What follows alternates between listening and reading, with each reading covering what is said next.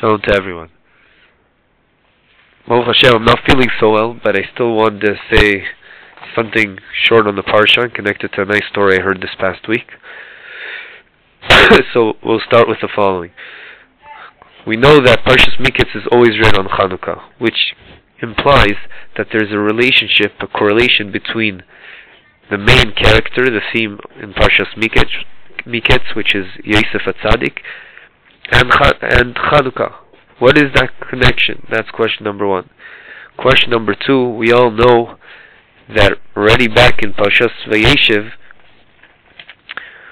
when Yosef interprets the dream to Sar Mashkim, to the person in charge of the drinks in Paro's kingdom, then he tells him twice, don't forget me, please remember me. That's the pasuk. It says, please remember me when you go to Paro, and tell him that I know how to interpret dreams. And because of that, Chazal teach us that is exactly why it says, Vahi miketz shnatayim shana. After 2 years, what's so unique about 2 years? Big deal, he's been in jail forever. Well, what's unique about these 2 years? Chazal teach us, Midrash Rabbah, it's because of these 2 years that he put trust in a person, Sar Mashkim, that minister that was in charge of the drinks, that he got another 2 years, meaning he would have been let out of jail already 2 years ago. But Hashem ensured he'll stay there for another extra, more than he really deserved, 2 years in jail because of this.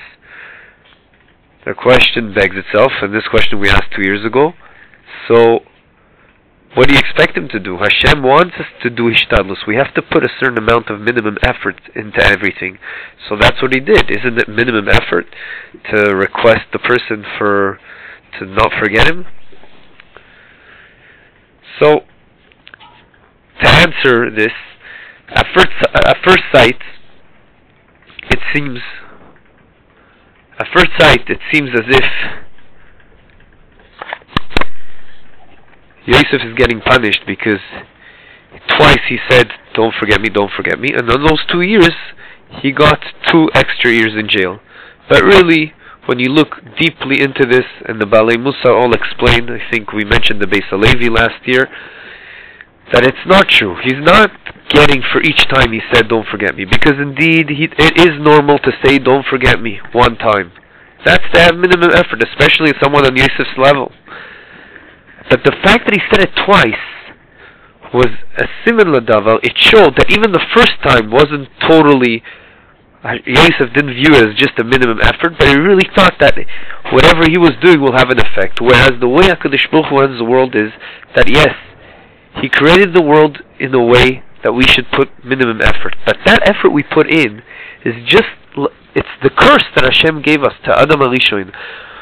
That before the curse, everything was given to us without any efforts. And now Hashem said, you need to do minimal effort, and then there will be room for the blessing to be bestowed upon you. But you need to do minimal effort. But don't think it's the effort that causes the blessing to come. And hence, that is why Yosef got 2 years, meaning, Kol Od, he would only ask one time, please don't forget me, that would be fine. He wouldn't even get 1 extra year in jail.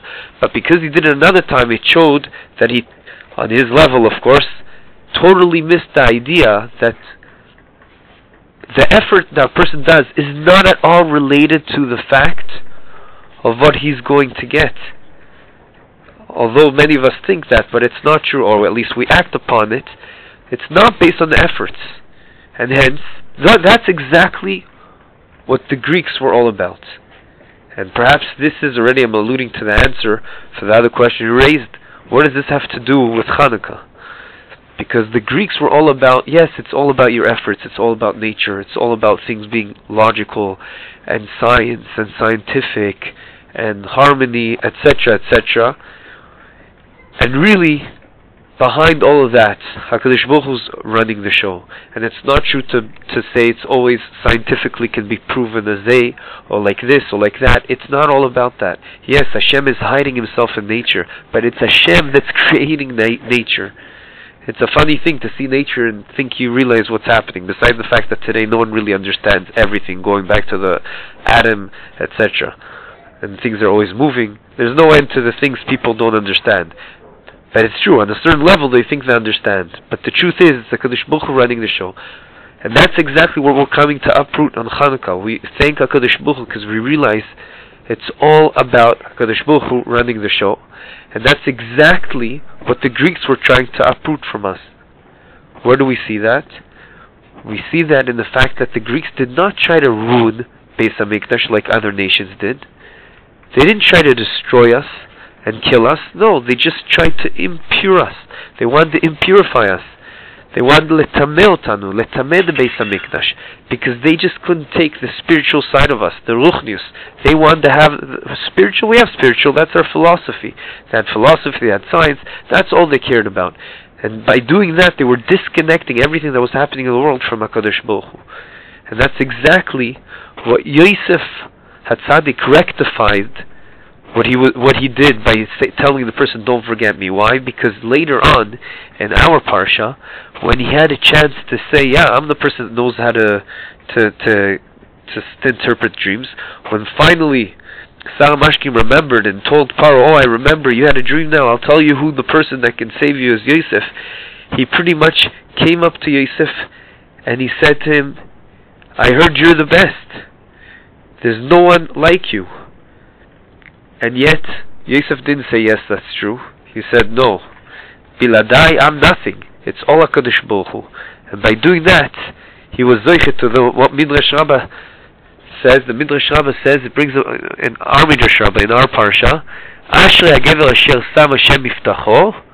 Who is that? Who's the worthy is the person, Ashrei, the person that puts all his faith in HaKadosh Baruch Hu? That's Yosef.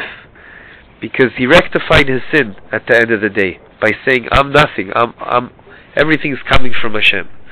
With this, we answered all our questions, because the ishtadlus, the effort a person has to do, yes, you do have to do, but don't think that the blessing comes from there. And that's what Yosef on his level was punished, and then he rectified his sin on his level by, when he was given the opportunity to say he can interpret dreams, he said, "I'm nothing. It's all coming from HaKadosh Baruch Hu." As well, we realize what this has to do with Chanukah, because the Greeks were all about that. The Greeks were saying, "Yeah, everything makes sense. It's not connected to HaKadosh Baruch Hu," and that's what they tried to uproot from us, our connection to HaKadosh Baruch Hu. And that's why each one of us on our level, we have to uproot this Greek way of thinking. For example, when lo aleinu v'lo alechem, something happens, a person goes to a doctor. So yeah, a person could go to get 5 different opinions, or he can say, "Wait a second, I understand I have to do my efforts. I'll go to one doctor, maybe I'll get a second opinion, but that's it. The rest, or first of all, he davens to Hashem, and that's it."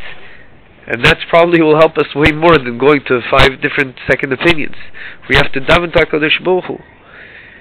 With that, I'll end with an idea and a story. The idea I saw B'Shem Rav Zamir Kohen, a very beautiful idea.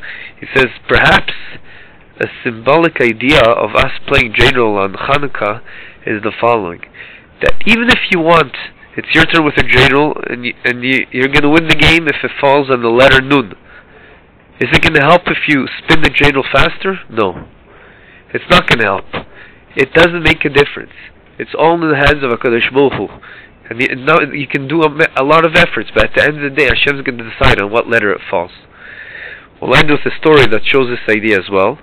But then again, on every story, one could always taina and say, "Yeah, scientifically it makes sense." Just like we spoke last week, that the Greeks said, "Yeah, scientifically it makes sense that there could be Kriyas Yam Suf.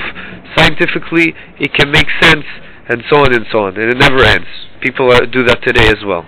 Whoever wants to disconnect, Hashem will always give them the option, because that's the freedom of choice.